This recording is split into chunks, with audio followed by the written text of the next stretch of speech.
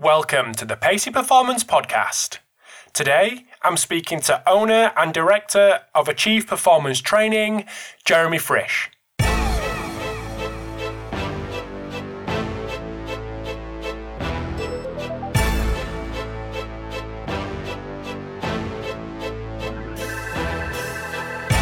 So today I am delighted to bring Jeremy Frisch to the podcast. After much stalking, after much pestering, we managed to line it up. So anyone who is on Twitter or on Instagram and follows accounts which focus on athlete development, I'd be very, very surprised if you haven't come across Jeremy's obstacle courses and some of the work that he does in that youth development space.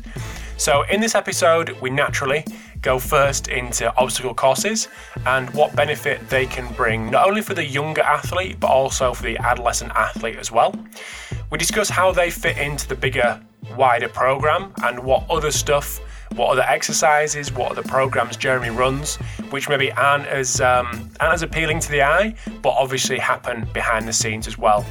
We also discuss athlete engagement and how that relates to obstacle courses in gymnastics and parkour as well.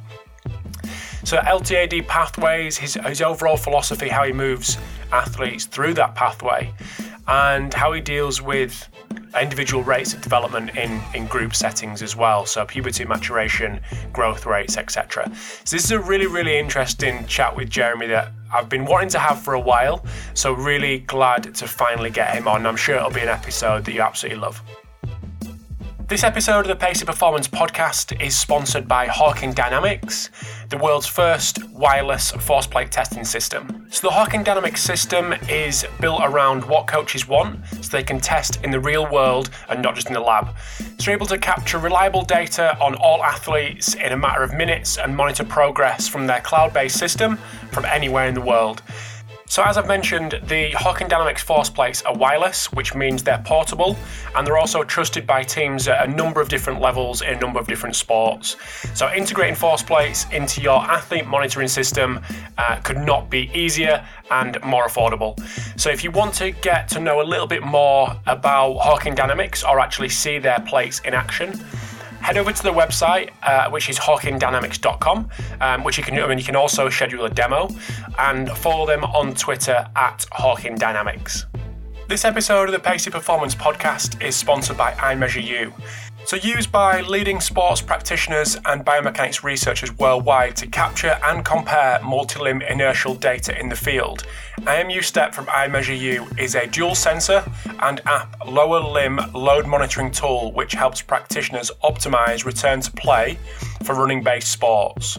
So iMeasureU have just released their new and improved waterproof sensor Blue Trident, which includes ultra-high G capabilities to quantify high-impact steps such as cutting, landing and sprinting, longer battery life to collect data all day, real-time feedback to aid immediate interventions, and faster workflow so practitioners can review long training sessions within minutes of training completion.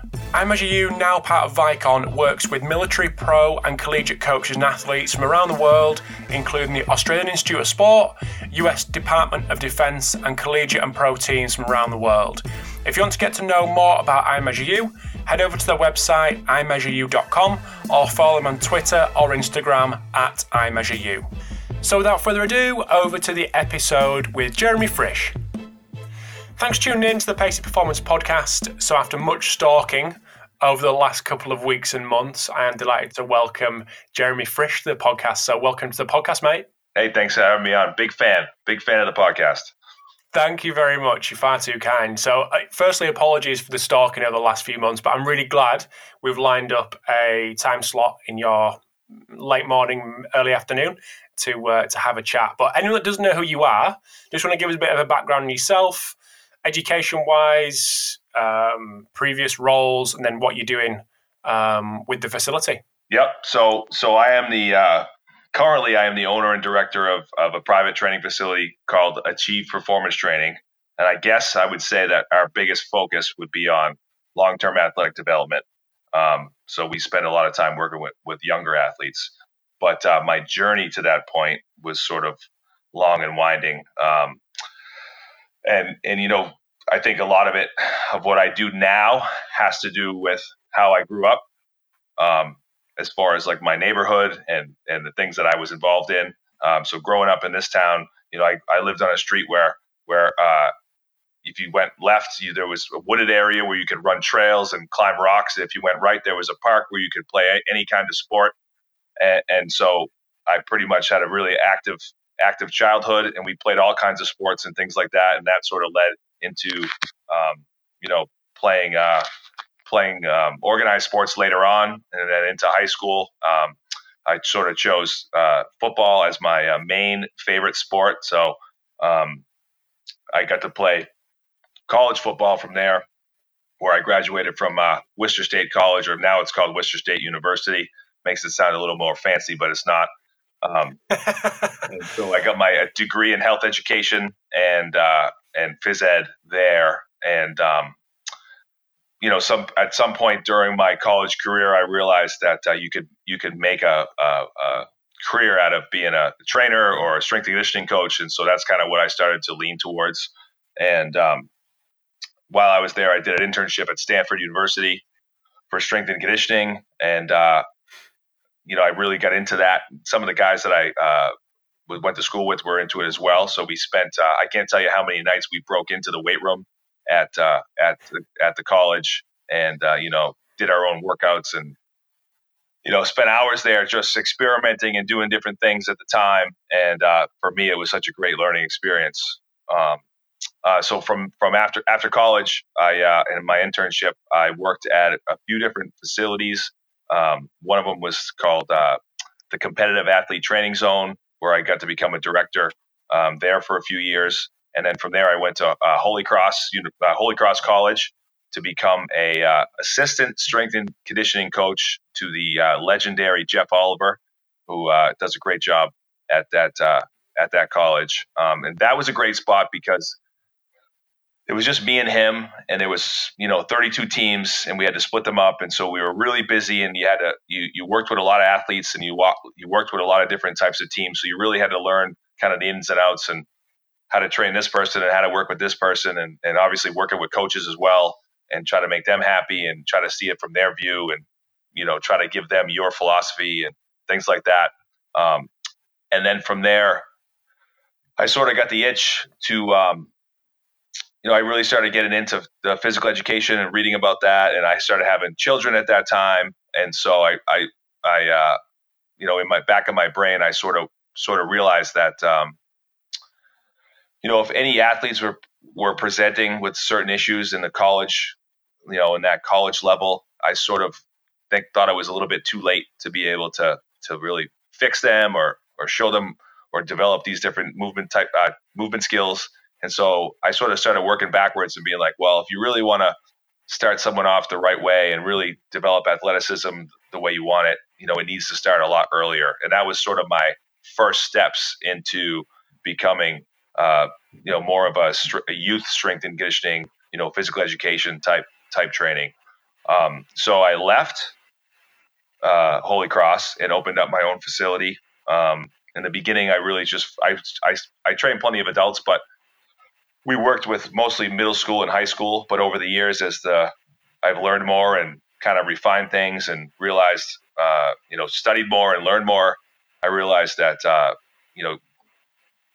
children need activity, and they need movement, and they need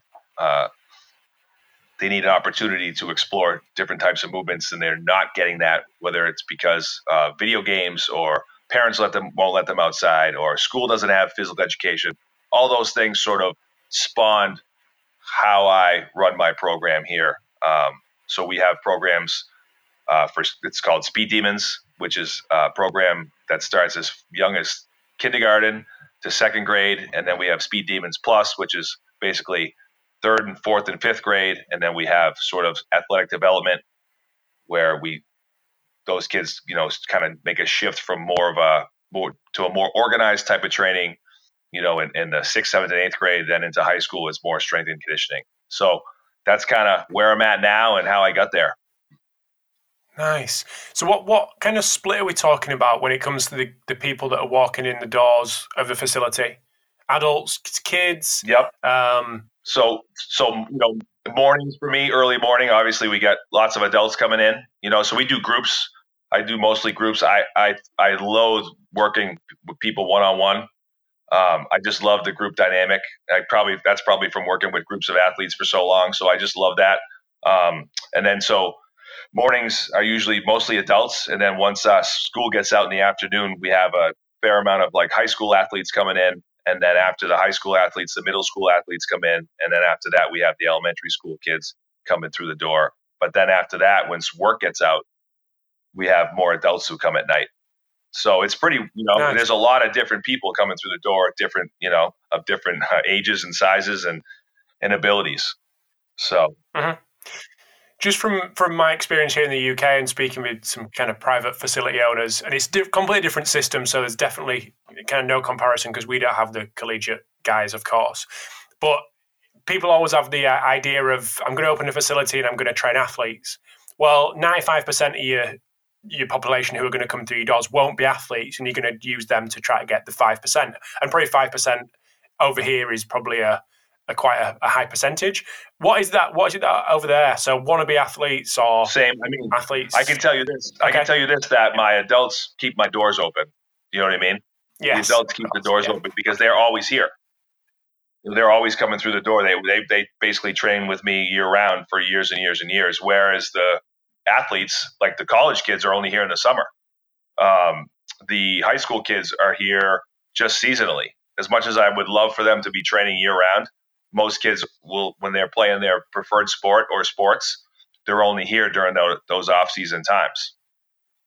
Was that something that surprised you after you'd opened your facility, or was that something that you were more than prepared for? I was prepared because I had worked at another facility before I was a college strength and conditioning coach, and so we had pretty much I was going into it knowing that already because we had similar sort of. I had that experience before in another facility when I was the director. I didn't have to deal with any of the business side of that stuff, but the only difference was that facility I worked at previously was inside like a sports arena.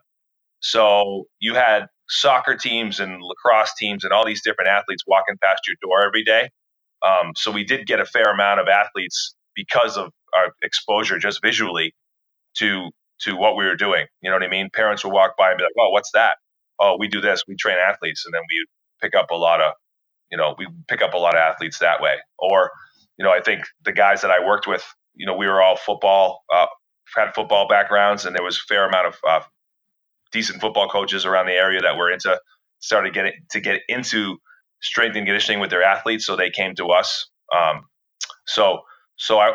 But at the same time, we had a fair amount of adults that were training with us, and I realized then that those people are with you all the time. And so you better be good at it, one, and you better be nice to those people because they're going to help, keep your business going. Mm-hmm. Nice. So how has it been going from I know you'd worked in a private facility before, but going from a strength coach working in a collegiate setting to actually dealing with the business side of things, has that been something that you've enjoyed, you've kind of relished, or is that something that you still really enjoy the coaching and that's kind of if I had someone to take care of me and do that stuff for me, it would be great. I'm still not awesome at it. I try to make it as simple as I can. It does help with it's just me. You know what I mean? I don't have a ton of help here at the facility, so I don't always have to deal with other employees, things like that. I usually have like interns to help me, or I'll have like former athletes who are now sort of maybe in between in school and looking for a little bit of work, so they might help me a little bit with some of my younger group classes. So, the business side is definitely something I always need to work on, something I don't like to do. But it's a necessary evil, I guess. So, cool. I think that coming from the collegiate setting to here, I had some good systems in place as far as like writing programs and sort of like I had all these programs that I had written for my athletes there, and I still had those. So that was a pretty easy transition, especially with the high school and college athletes. You know what I mean? No, but then the younger kids is where I sort of like threw out all the rules. Everything I knew about strength and conditioning, I threw out all the rules and just started from scratch. And I sort of started reading. That's where I started getting into more physical education.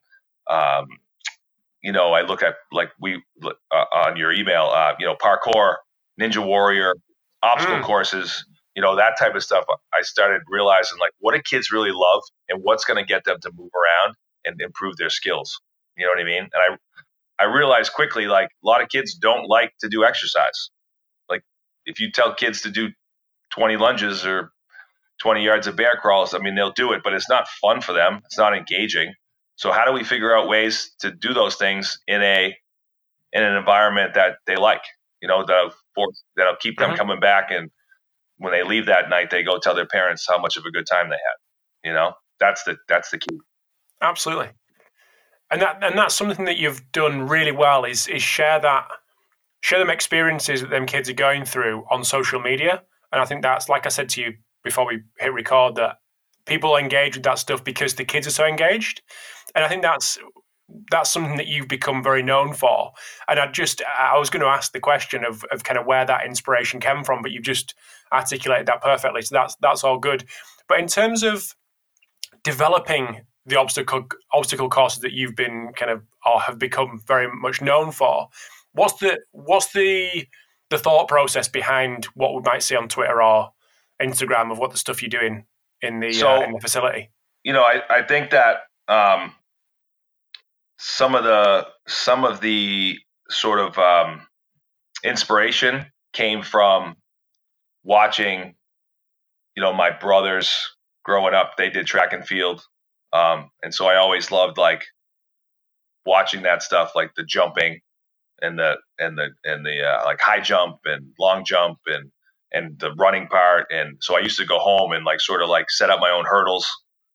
And we used to set up our own high jump mat. Or we'd take old mattresses, and we did all those things when we were kids because we saw the older kids doing them that were in high school. And we had so much fun, doing different obstacle courses and doing different types of contests where we had to jump over something as high as we could, or jump over, doing long jump type activities, or jumping in the pool, so those things I always knew were fun for me. And so it was an easy, when I started working with young kids, I'm like, we started setting up these different activities and obstacles for them to figure out how to go over or around or whatever it is. And you could tell right away how much the kids enjoyed it. Because kids love to see how fast they can do something, or they love to race against each other and see how they can do something. So for me, it just sort of grew. It was really simple at first. I mean, our obstacle courses that we did in the beginning were nothing but like some cones on the ground that they had to run around. Maybe they hopped in and out of like some hula hoops. Maybe they did a couple forward rolls on a mat. It was real simple stuff. And over the years, I've sort of expanded my equipment to be able to do more complex, type of activities. So now we have a thing called the Patch, which is like this sort of obstacle course, sort of barrier type thing that comes in different heights, and you can take it apart and set it up in different ways. So we have that. I have some obviously tons of gymnastic mats. We have a crash pad where the kids can like sort of dive and roll. We have a trapezoid pad where the kids can like climb up and jump off or roll down. We got trampolines or mini trampolines. So I sort of just started looking around and looking at all the things that children love to do, and then just combined them in a million different ways in an obstacle course. So anything that we might see on Twitter as like a video, for example, is there like tick boxes that you go through when designing and putting these together? I want a single leg landing portion, that's kind of tick. Double leg landing portion, tick.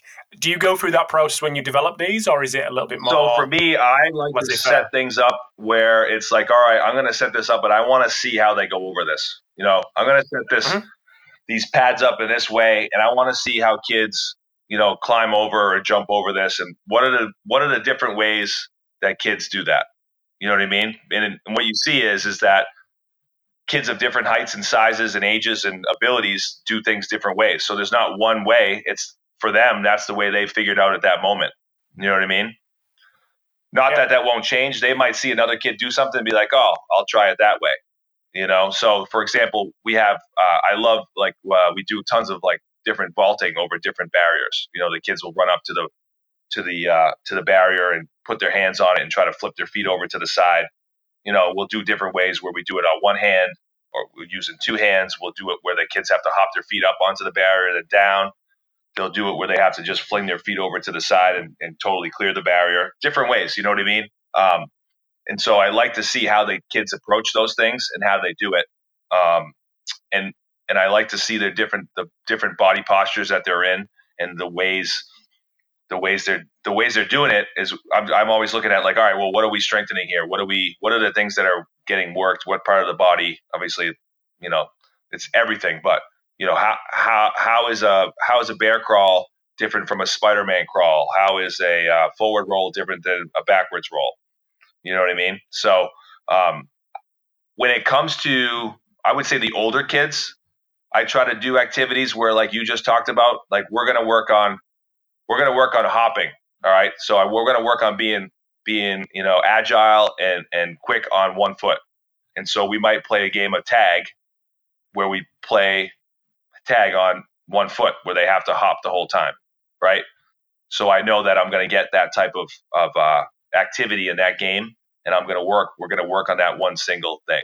You know what I mean? So going back to the obstacle course, things I want to see during the course though, level change, when they have to duck under something, where they have to step over something, where they have to jump over something, where they have to climb up and maybe roll down, like really basic movements, where they have to run around things. So, some type of like change of direction, agility, all those things can be sort of put into an obstacle course to work on those different skills. So for the younger kids, do you use them obstacle courses to identify like common threads that how kids may approach a certain obstacle, which you can then kind of drill down on with potentially another obstacle course which forces more of that pattern? Or okay? You can do that. I mean, with the younger kids, I'm just looking for a wide variety of movements, and especially from K through 2, I'm just looking to see when I set up the obstacles, I try to put as many obstacles out as I can, and make them all as different as possible. You know what I mean? So, and then they can just attack it. I usually don't say anything else, but just sit back and watch them go through it. Yeah, you know what I mean? Yeah. And so sometimes some kids want to get through it as fast as they can, right? Some kids take their time and think it's just fun to like kind of move slowly. And, if we had an obstacle where the kids had to like maybe duck under or roll under, there's many kids who just love that feeling of like rolling under it, and they'll take their time and go really slow and laugh the whole time. Where there's other kids who like attack that thing and go under it as fast as possible. Yeah. So it's nice. Yeah. And so a lot of times what we do with the young kids too is they need variety and they get really bored really fast. So if we set up an obstacle course, we'll let them run through it maybe 10, 15 times. They'll get a drink. They'll be out of breath. They'll laugh. But then like they sort of get bored with it right away. So then you have to add another piece. So I'll be like, all right, let's see how fast you guys can get through this. And I'll take out the stopwatches. And then they're engaged again. Because now there's a new part of this obstacle course. How fast can we go through it? And so I start timing kids. And then that gets bored. And they're like, oh, can we do something else? I'm like, all right, let's change the obstacle course so you guys have to race each other. So we kind of manipulate the course so there's like 2 lanes so the kids actually have to race, 1v1. And one of the ways that they love to do it here is when we do a race, we always end the race with the crash pad. Yes. So when they finish, they have to like dive into the pad, and that's the finish. The first one who hits the pad. So they love that. Like they just totally get crazy for that. So there's different ways to do it too. So you can set up obstacle course, just have them run it, but then you can add other pieces to it to kind of re-engage them in what you're doing. So that usually goes on. We can probably knock off in a session about 25, 30 minutes of that. And then after that, they're pretty spent, and we'll move on to some type of like game activity, whether it's like some type of, we'll chase each other, we'll play tag. We have a game we call Boulder Ball where the coach tries to hit the kids with like a stability ball. Not too hard, but, we'll chase them around. We have a game called Alien Tag, which actually I was looking for ways to get my young athletes to like jump off the ground, to leap in the air, and different ways for them to jump. So we came up with Alien Tag, where I use a pool noodle and I chase the kids around, but I can only get them out of the game if I hit them in the ankle. So when they're running at me or running away from me and I'm swinging that, they're always trying to leave the ground. They're always jumping. They're always either like double leg jump or leaping in the air and try to get away from me. And so it's a great activity for them to work on those skills without even realizing they're doing it. So I actually get some great like pictures of where kids are like running at me and I swing that thing nice and low and they're like just taking off in the air. You know, they look great too. It's just so natural for them to do that movement. You just got to put them in the right environment, you know? So next question would be based on that, and that sounds absolutely fantastic, by the way. I want to get involved. Where does especially probably more for the older kids, where does the structure, how does it fit in with the more structured training, or is that something completely different, like a different session that different kids would attend? Just explain that for us. With the younger kids, right? It's the idea is get them moving. We don't need to overcoach anything. You know, just make them active, play lots of games that involve a whole variety of different movements, right? And not worry about it too much as far as like, oh, what are they doing? You know, this specific movement or that specific movement. The idea is to just give them so many activities that they probably cover all those things, right? So as the kids get older, and it does, I'll take it. So for example, maybe fourth, fifth, sixth graders, we might take the obstacle course or parts of it that we have, and we'll use that as sort of an organized warm up. Okay. Yep. Right. So we'll put some barriers out so the kids have to vault over. We'll put some things that they have to duck under. Maybe we'll put some cones down. They have to bear crawl to a certain, maybe 10 yards or 5 yards. Maybe they zigzag through some cones, or different movements. Maybe they have to skip from after the bear crawl, they have to go to an A skip. So we're going to start adding like sort of fundamental movement skills. And I want to see those guys do each thing fairly well. Do you know what I mean? I want them to kind of have more technical proficiency rather than just try to go through it as fast as they can, which is what you see the younger kids do. So we'll sort of like still use the obstacle course, but now we're using it. We're trying to use that as a way to warm up and work on different movement skills. So how would that develop as you go even older than that? Do the obstacle courses have a ceiling of age, or do they just keep developing and getting more complex and different themes? Well, I would say that if I had the space and facility and could set up more of a facility that was like parkour / Ninja Warrior, where you had some really difficult type movements or difficult type events or activities, I'd probably stop doing the obstacle courses, in the actual training session after 5th or 6th grade. But let me tell you this, every time the younger kids are doing an obstacle course and the older kids see it, they always want to join. Of course they do. Always. Because so do the parents. So, yeah, you got like a 2nd grader running through an obstacle course, and all of a sudden, right next to him, here comes a sophomore in high school, 15-year-old kid who's down at the gym doing their strength training, and they want to jump in and start running around with the 8-year-olds.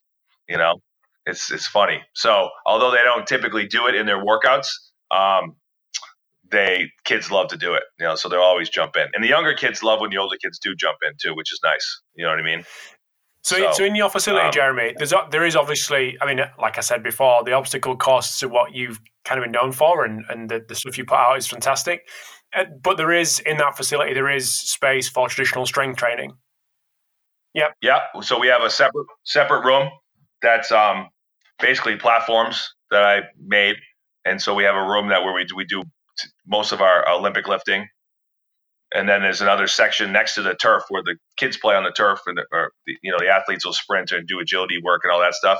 Next to that, we have another section that's I have kettlebells and dumbbells and a big like rig that people can do chin-ups and squats and all things like that on too. So yeah, I mean, when you walk in at any time, especially in the afternoon, you're going to see kind of a snapshot of long-term athletic development when it comes to like strength and conditioning. You know what I mean? You're going to see children doing very basic elementary type movements. You're going to see middle school kids learning how to start to skip and, the first activities that you do for like maybe speed work, where we start to teach them A skips and B skips and different types of movements. We're going to start working on change of direction, things like that. You're going to see, maybe junior high athletes learning how to maybe Olympic lift for the first time. And you're going to see high school kids throwing weights around, maybe some football guys in here. So it's right across the board. You're going to see all those things happening. And I think that we're at a point now where we've been open 10 years, so we've had kids transition through these phases. You know what I mean? So I think it's probably easy for someone to walk in who's off the street being like, I don't want to work out here. There's too many little kids. Right? But if you look really closely, there's also big kids doing big kid stuff here. Yeah. You know what I mean? Yeah. So you got to look real close. Like, we're just covering all the bases. We're training the athletes from the earliest possible time when we can get their hands on them all the way up and through, high school and college, and obviously adults. So we're just going to take a very quick break in the chat with Jeremy. Hope you're enjoying part 1. So over in part 2, we discuss more around how Jeremy individualizes within a group setting with those athletes that are developing quickly and with those athletes that are maybe developing a little bit slower in terms of their biology as well as their physical capabilities as well. So really interesting part 2 coming up with Jeremy. This episode of the Pacey Performance Podcast is sponsored by Kangatech. So born out of 10 years of research and development, Kangatech is the world's most advanced injury prevention platform. So most recently, Kangatech has released its KT360 testing and training platform, which consists of a portable and adaptable, easy-to-use fixed-frame dynamometry system that allows accurate and reliable measurement of isolated neuromuscular strength, endurance, and control. Advanced software analytics allows sport-specific athlete profiling to understand injury risk and guide prescription of appropriate intervention. Kangatech has developed over 35 isometric and eccentric testing and training protocols spanning across the whole body. With KT360, you can test one muscle group bilaterally, and that can be done in under 30 seconds with real-time biofeedback and immediate automated reporting designed to motivate the athlete and inform staff of outcomes instantaneously. To find out more about Kangatech, email how@kangatech.com, visit the website at kangatech.com, or check them out on Twitter at kanga_tech. This episode is also sponsored by Omega Wave, which is the only non-invasive at-rest technology on the market that analyses readiness to train via both brain and cardiac analysis. So using DC potential and HRV to understand your brain's energy level and autonomic nervous system balance allows you to use objective data on recovery and readiness that in turn helps you to truly individualize your training and thus optimize performance. Omega Wave also measures ECG from the V6 position, and this data can be used by the medical profession to check cardiac health on a frequent basis. The measurement only takes 4 minutes to perform, and results are visualized in an intuitive way thanks to our windows of trainability concept. Omega Wave is used by hundreds of elite sport athletes, military and law enforcement agencies. They are also an official partner of the UFC Performance Institute, so to learn more about Omega Wave, visit their website omegawave.com or visit their social media channels. One thing that's come up in a couple of conversations with guys that work in predominantly football or soccer academies over here in the UK, who have a very much of a play element to their within their pathway, especially on the earlier side of that.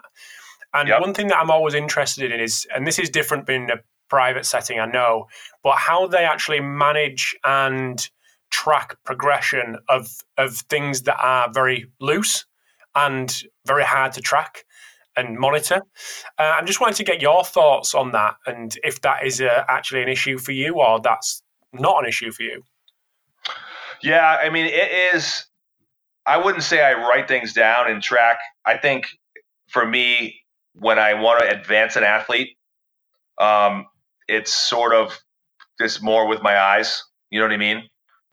Where I see them they may be doing, they may be getting older, and you can see them starting to mature. And so they're probably ready to move on to something more complex, or start to, maybe they don't need to just do activities that are just games anymore, and they can move on to more organized type training. You know what I mean? The other side of it too is that I think a lot of coaches, especially in strength and conditioning, I guess its history is very regimented, right? Everything's like absolutely, yeah. It's so regimented, and like everything's like this amount of sets and this amount of reps, and you do this phase and that phase, and even coaches like scream at the athletes if they don't do it in their exact precise way, right? But with young athletes, the magic of training young athletes, what you're going to see is that it's really, really, really messy. You know what I mean? Like, no, 100%. Yeah. It's messy, and you have to get used to that. You have to get used to things not looking awesome. Like, because everyone makes their videos, right, with their athletes, and you take your best kids and you do this you take your best kids who do the exercises perfectly, and everything looks awesome, and everything, like all these movements, they're so robotic and rigid, and everyone's like, this is so awesome. But that's not how sport is, and that's not how young kids develop. They try stuff out and they suck at it, and they do it a little more and they get a little better. And a lot of times then they say, let's try it this way, and they do something else, and they never look awesome because they're just doing a whole bunch of different things, And I think it is tough for coaches to. And it's tough for me, even asking the questions. I'm conscious that I'm sounding like one of them people that you've just described, because it is quite hard for people to get their head around. Yeah, that used to be me. To be me. So it took me a long time to get out of that. So I'm not throwing any punches out there at anyone else. But I used to be that guy. You know what I mean? But once you spend enough time with young athletes and realize like how they really develop, then it's like, that's not how athleticism is developed. It's developed by kids falling down and getting back up. It's developed by, getting run down in a game of tag and trying to find out a different way to not get tagged. You know what I mean? It's like you got to put the kids in so many different scenarios so they figure out a variety of different ways to move. And like I said, when they first do it, it looks really, really messy. And if I put a bunch of kids in line, like a bunch of fourth graders, and ask them to do 10-yard A skips, like everyone's going to look funny. Everyone looks different. Hardly anyone does it. Now, I could sit there and try to correct every kid and make it look perfect, but you'd be pulling your hair out by the end of the day. You know what I mean? It'd be so frustrating. So you just introduce it to them, and you let them practice it. And over time, you do little bits of it. They get better. They get better. All the kids they're unbelievable. How much, with a little bit of exposure and not even that much coaching, how much better they get at things. Because you're in a private facility and not in a, like I've just mentioned before as an example, a professional club, can you be a little bit more patient with them and a little bit looser with them, that this kid will eventually get it, whether it takes him 4 weeks or 14 weeks? Yeah, I think so. I think I can definitely not worry, because I mean, my thought is always like, all right, I want this kid to be the best he can be in, like, if you're in fourth grade, be the best he can be when he's 16 or 17 or 18. You know what I mean? Because the reality is there's so much changes that are going to happen in the next few years. So you have a kid that's young, and you want that kid obviously to get better, but you have to realize that the moment you teach him something, he's going to hit a growth spurt and everything gets thrown out the window. It's like, can't tell me how many times I've seen kids go from, looking really great and coordinated, and then they hit a growth spurt and they come in and they look sort of clumsy and falling over their own feet. It happens all the time. And So how do you deal with that, Jeremy? Oh, sorry. Anecdotally too, I get that from parents too. Like, that's a lot, actually, how a lot of kids end up here, is that, a kid was really athletic and looked really great when he was younger, and then they start to grow a little bit, and they get a little bit slower, and things kind of weren't going as well as they did, and their parents will come in. The parents would come in and say, "Oh yeah, little Johnny used to be so athletic, and now he seems like he needs some work on his speed and agility." That's always the big one, right? Or the coach told me that little Johnny needs more speed and agility. Like, yeah, I mean, he needs probably some coordination and movement skill work, but it's a lot of times it's just because they've been growing so much, so things get thrown off. You know what I mean? So how do you deal with that in a group setting when there's all them, even a 12-year-old, 14-year-old, whatever it may be, so many different stages of physical development? How do you deal with that from a facility director, facility manager? I mean, I think every kid needs movement skills, right? Every kid needs to be working on acceleration and speed. And so, and change of direction and all those things. So I don't look to change too much individually. Like, I think all those kids need that stuff. I think all those kids need good range of motion. They need to lunge and squat and step and push and pull and do all these different movements. So I don't get too worried about like individual programming. I just sort of know, I feel like if we just do all those basic things on a consistent basis, it's like putting money in the bank, a couple bucks here, a couple bucks there. Down the road, it's all going to pay off, you know? So I think the individualization comes in when you have an athlete that's ready to start strength training, with weights, or, they're ready to start really getting stronger. That's where the individualization comes from, when you have different body types that can do different exercises. Not every kid can rack a bar to do a hang clean. Kids might be stiff in the shoulders. They can't press overhead, all that type of stuff, where you got to look at the athlete and figure out what their needs are and where to go from there. You know what I mean? I think that's where that type of stuff comes in. So one thing would be good to get some clarification on, and I know you mentioned it a little while ago, just the phases that the kids go through and what the focuses of them phases are. I know we chatted around a little bit of that with regards to the obstacle courses, but as the kids progress, what phases do you get? What phases have you structured, and what is the aim of each phase and how the kid progresses through that, that pathway? So again, the beginning, right? K through 2, 3, the idea really is to just present them with as many activities as possible and as many different ways as possible. So that comes in the form of games, comes in the form of obstacle courses.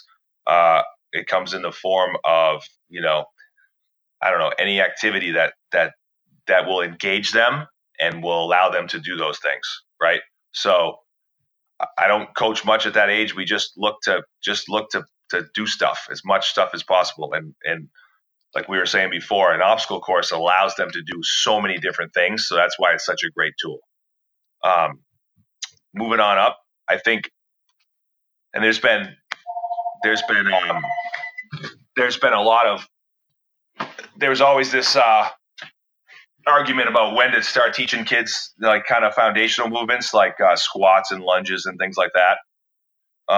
And I found that when I tried to teach it when kids were really young, like elementary school age, they really didn't care about it. They didn't really, it wasn't like something that it was engaging for them and fun for them. So, I sort of let it slide. And so I moved that type of movement work to a little bit older. So maybe 4th or 5th or 6th grade. So that's when I start to teach those basic movements, and it's still in a kind of body weight setting, right? We might do it. We'll just do it for very short periods of time where we do like, we'll do body weight squat or lunges or step ups, or we'll do exercises like bear crawls or crab walks, things that teach pushing movements, and not necessarily just like a push up or a bench press or anything like that. We do a lot of that age. We'll start to do a lot of like hanging on the barbells. I mean, not on barbells, on like a chin up bar, or climbing, where the kids have to kind of shimmy across the bar. I love that type of stuff because it really starts to work on, challenging the grip, forearm, arm, shoulder, scapula, things like that. I really love those types of movements for kids. They love it too. They love to climb and they love to hang. So it's great for them. And so that age group's a funny one because you can sort of start to put in organized training, but you should also add plenty of games and activities. So we might say we do a activity like, I'll just put some tennis balls 5 yards away, and the kids have to like sprint, pick up the tennis ball and run back. So a really simple task oriented drill where that usually puts them in good, like change of direction positions, good shin angles, they push off and sprint back. And so we'll use that drill for a few minutes, and then I'll make up a game that we'll go into a tag game that does the same type of movements, but now we're in more of a chaotic environment. Does that make sense? Yeah, absolutely. So we sort of like do smaller bits of organized training where they're learning things and working on things, and then we follow those things up with more kind of open, fun games and activities that allow them to just explore the movements that they that they learned. Did it come from you or maybe someone else with the that a similar game to what you talked about with the tennis balls, but then playing like a noughts and crosses at the top end of the drill? We might have done that before. Okay. Yeah, I mean, we have so many drills that we do with tennis balls. It's like one of those things. Like if you had like a youth athletic starter kit, that would be the first thing that I'd tell people to buy is a bag of tennis balls. They're awesome to do. But also in that group, one of the things I've done lately, and I haven't even brought this up yet, was another type of movement skill that I think is huge that children should be working on is like, tumbling, rolling, falling, things like that, gymnastics type exercises. And I'm not looking to develop gymnasts, so we don't have to worry about the competitive type stuff that you see in most gymnastics facilities. I just want kids to be able to, fall and roll, whether it's a somersault or a shoulder roll or back shoulder roll or being able to roll sideways, things like that. We teach those movements, and they go really well with like the animal style movements of bear crawls and crab walks and Spider-Mans and things like that. So we spend a lot of time doing those movements as well. And we try to use those in different activities. For example, we play a game of tag where the kids are in a bear crawl position, and they have, they have to play tag in that. They can't get up and run away; they have to crawl away, or a crab walk. Or we play soccer where we're in a bear crawl position and have to slap the ball to the person and try to get it between their legs on the other side. So again, we might do a small period where we're just working on that specific exercise or activity, and then we try to put it in a game, a more competitive game, chaotic environment. So is the gymnastics stuff?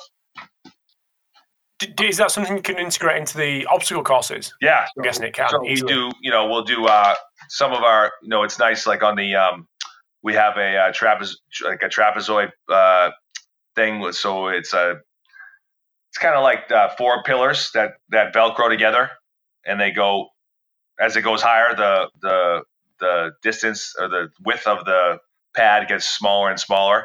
So the kids can use it to it's like almost like a pizza wedge.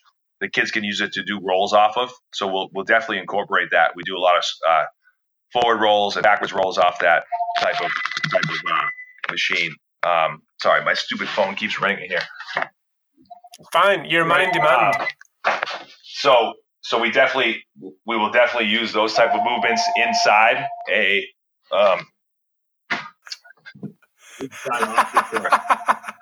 and it's really great. I love that those type of movements.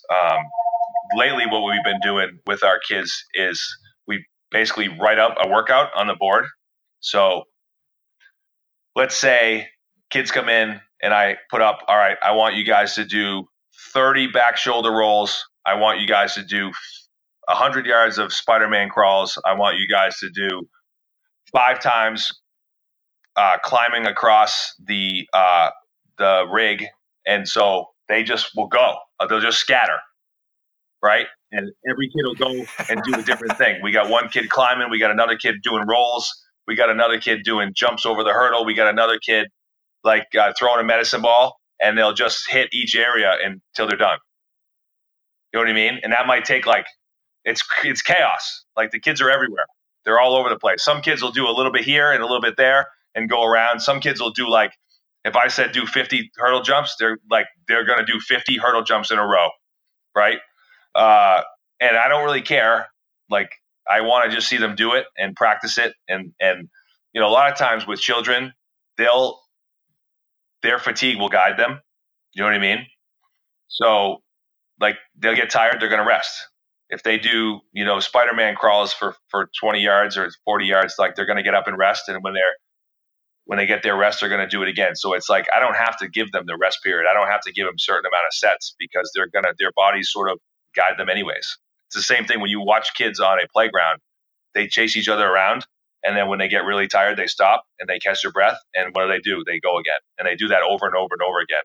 And it's like built-in interval training. They don't even know they're doing it, right? I mean, it's like they got this figured out. They got it figured out. The kids know how to do it.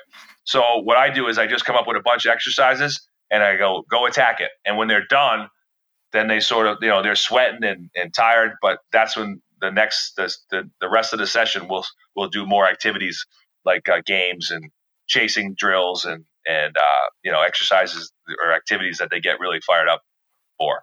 You know what I mean?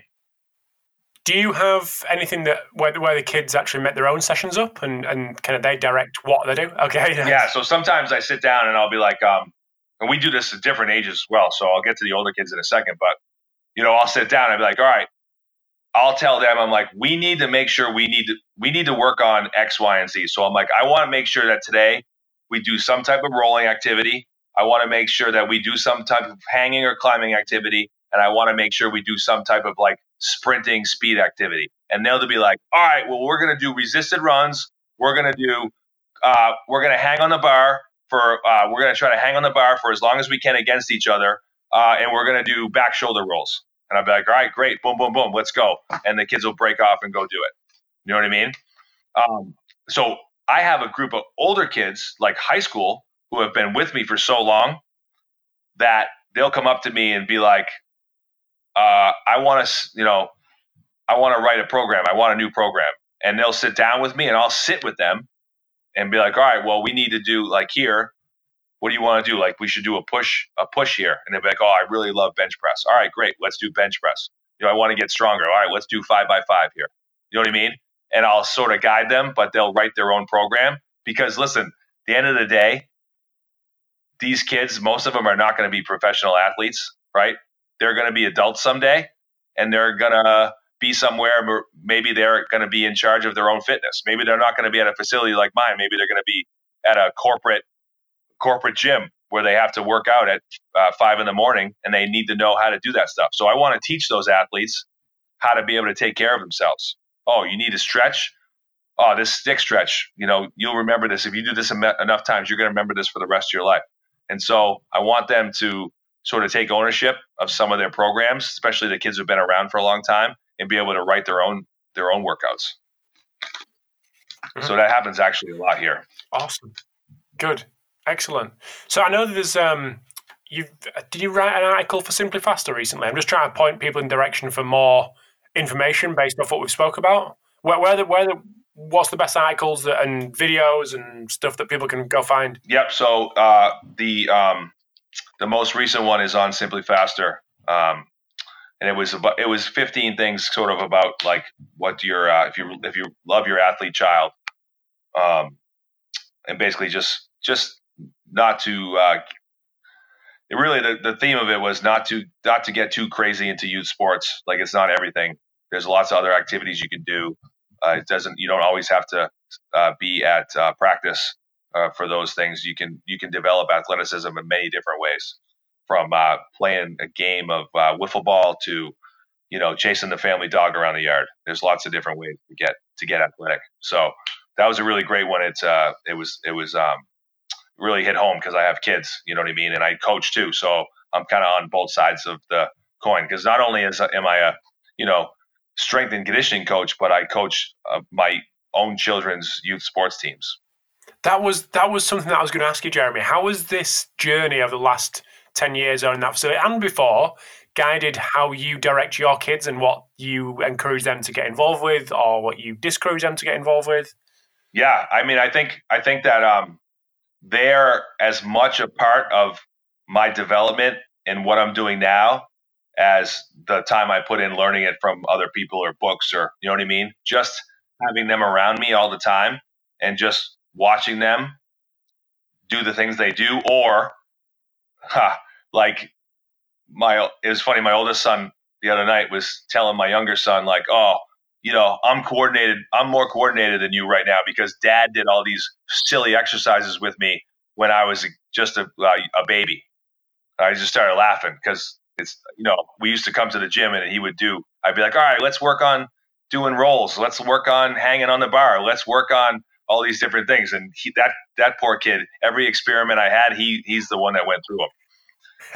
So, but now he's a little bit older and he's giving his younger brother a hard time about, him he thinks he's a better athlete than his younger brother, but he doesn't realize his younger brother's a couple, 2 years makes a big difference. And I told them all to wait till they're 18 and then they can figure out who's the better athlete.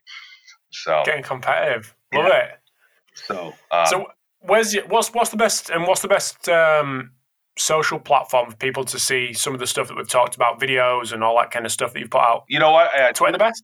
Twitter's good. But Instagram's great too, because, you can just find everything right there, where Twitter, like, you got to go scroll down the feed. But I probably put most of my videos up on Twitter because I think it's a great place to share and kind of interact with coaches. Awesome. Well, I said I'd keep you between 45 minutes and an hour, so I think I've nailed it pretty much bang in the middle. But no, Jeremy, really appreciate you coming on, and apologies for stalking you over the last 6 months. But yeah, thanks for giving up your time. Love the stuff you do, and I know how popular it is, and I'm probably speaking for the people that are listening as well. Keep doing what you do because it's brilliant. I appreciate it, and like I said, I love the podcasts, and especially that I can go back and listen to all these different guys, and you know what I mean. It's such a great resource. You know what I mean? Appreciate that. Yeah, absolutely. Thanks, Jeremy. So it's a good thing. You're doing great stuff. So keep it up. Thanks, mate. Really appreciate it. Have a great day, and we'll keep in touch. Sounds great. Talk to you later. Thanks for tuning in to this episode of the Pacey Performance Podcast. I hope you enjoyed the chat with Jeremy. So as I said at the start, been a long time pestering and stalking Jeremy to come on this episode, but really appreciate you tuning in, and hopefully you got a lot from this chat, especially if you're working in youth development. So like I say, big thanks to Jeremy, but also big thanks to our 4 sponsors of this episode today, which are iMeasureU, Hawking Dynamics, Black Box Fitness, and Kitman Labs. So really appreciate their support. The podcast could not run without these guys. So I've got some really cool guests coming up over the next couple of weeks as we approach Christmas. And thank you for tuning in. Make sure you press subscribe on your chosen podcast player if you haven't already. And I will chat to you next week.